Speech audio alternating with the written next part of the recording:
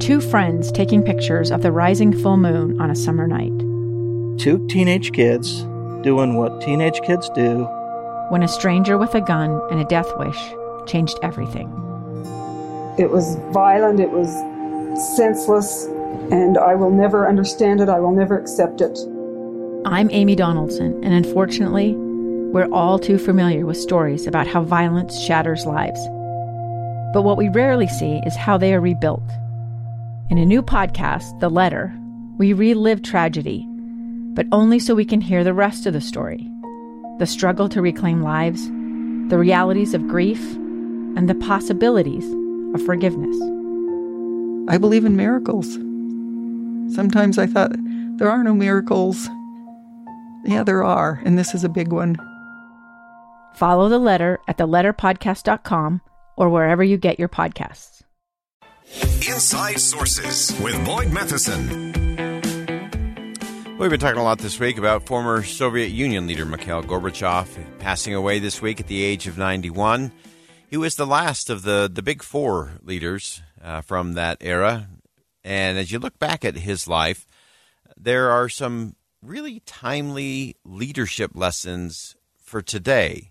And you can debate all of the geopolitical components to it, but there are just some core leadership things that are so interesting to me. I saw this great piece in The Hill about what Gorbachev taught us about leadership.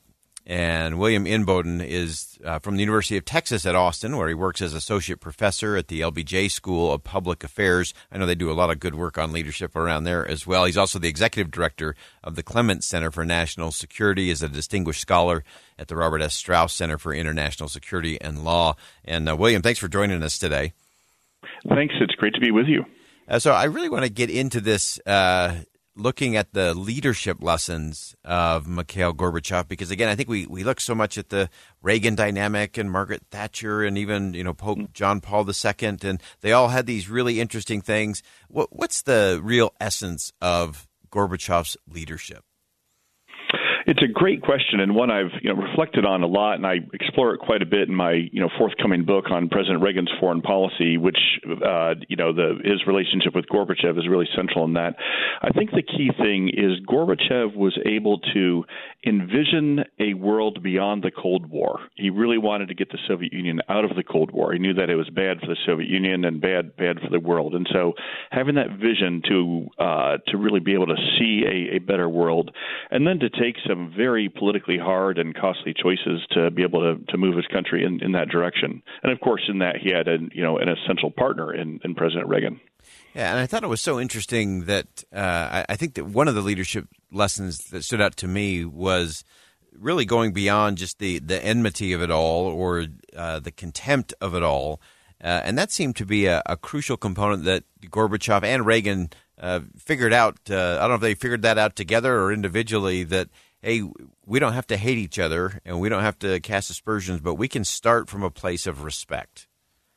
You're absolutely right, and that's something that really comes out when you reread the transcripts of their several summit meetings together, in Geneva and Reykjavik and Washington and Moscow and New York.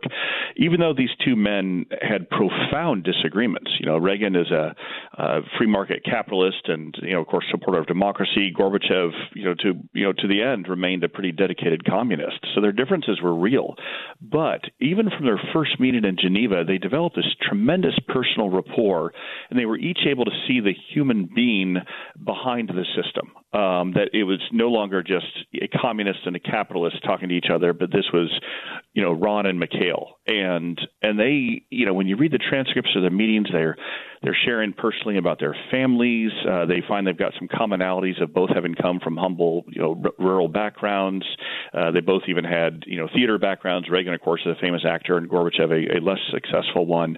And so that personal dimension really comes out, and that created the trust between them that enabled them to, slash nuclear arsenals and really bring the Cold War to a peaceful end. Yeah, I thought it was so interesting and so powerful that I think some of the images that changed the world were of those of Reagan and Gorbachev laughing together, embracing, shaking hands, having a smile. And as you said, they still didn't agree on how the world should be run or how a government should be run. but they could smile. And I think that sent a message to the world of, oh, wait a minute, we can do this a little bit different. I remember spending time up at Reagan's ranch, and just the time that they spent up there together, as you said, just the two of them, just having conversations, getting to know each other as people. Yeah, absolutely. And, they would swap jokes and even, poke fun at each other. Reagan would, famously use his mantra, trust but verify, yes. Right? And would bring that up. And of course, I don't speak Russian, so it's originally a Russian proverb, if you will. And then Gorbachev would, kind of joke at him, why are you always saying that? And Reagan would say, oh, because I like it. All right, I'll turn that back at you. But there was a real, like I said, trust and genuine affection there. And even got into the spiritual realm. Gorbachev was an atheist. Reagan, pretty devout Christian, and Reagan would often bring up how important his faith in God was, and not just encourage Gorbachev as a policy matter to allow religious freedom, which the Soviet Union, of course, persecuted religious believers, but really encourage Gorbachev, say, I really think you need to believe in God. I think you'll find more fulfillment and peace in your life, and it'll be the real answer you're looking for. And Gorbachev wasn't persuaded, but he knew that Reagan was doing this from a place of genuine personal care and affection, that this was not just, spouting talking points. And it's very rare to find world leaders, even of friendly nations, who have that sort of personal rapport, let alone adversarial nations. Yeah, that authenticity, I think, was another great leadership gift that both of them really had. I can't wait. Your book comes out in November, Peacemaker. We'll be watching for that. I want to get to one last thing before I let you go. And this was, to me, a powerful part of your piece in The Hill today. And that was, you mentioned people like Lech Walesa and Helmut Kohl and Nelson Mandela and Gorbachev and Reagan, that they taught us that cooperation, even across deep, deep divisions, is possible. And we've got to find leaders like that for today.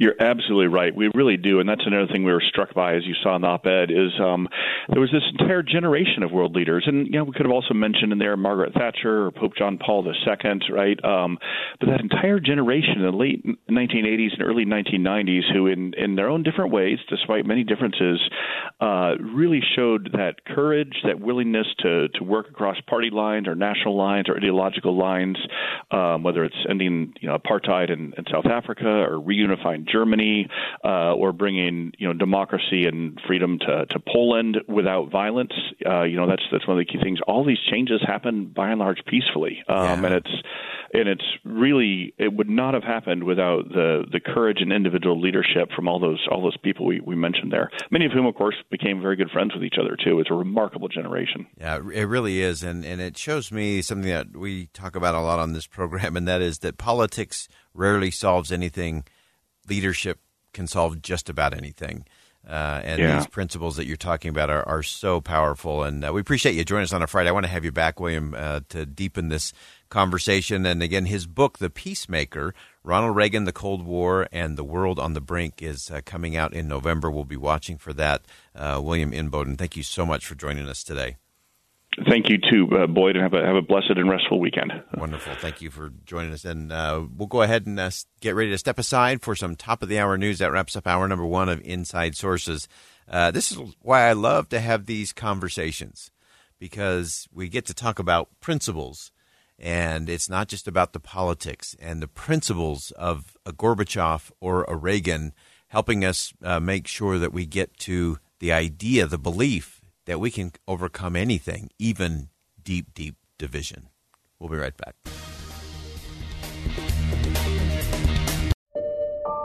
I'm Dave Cawley, investigative journalist and host of the podcast Cold. Don't miss Cold's new Season 3, where I look into the unsolved disappearance of Cherie Warren, a woman last seen leaving her job at a Salt Lake City office in 1985. Police cast suspicion on Cherie's estranged husband and boyfriend, but never made any arrests or recovered Cherie's remains. Find Cold Season 3, The Search for Cherie, anywhere you get your podcasts.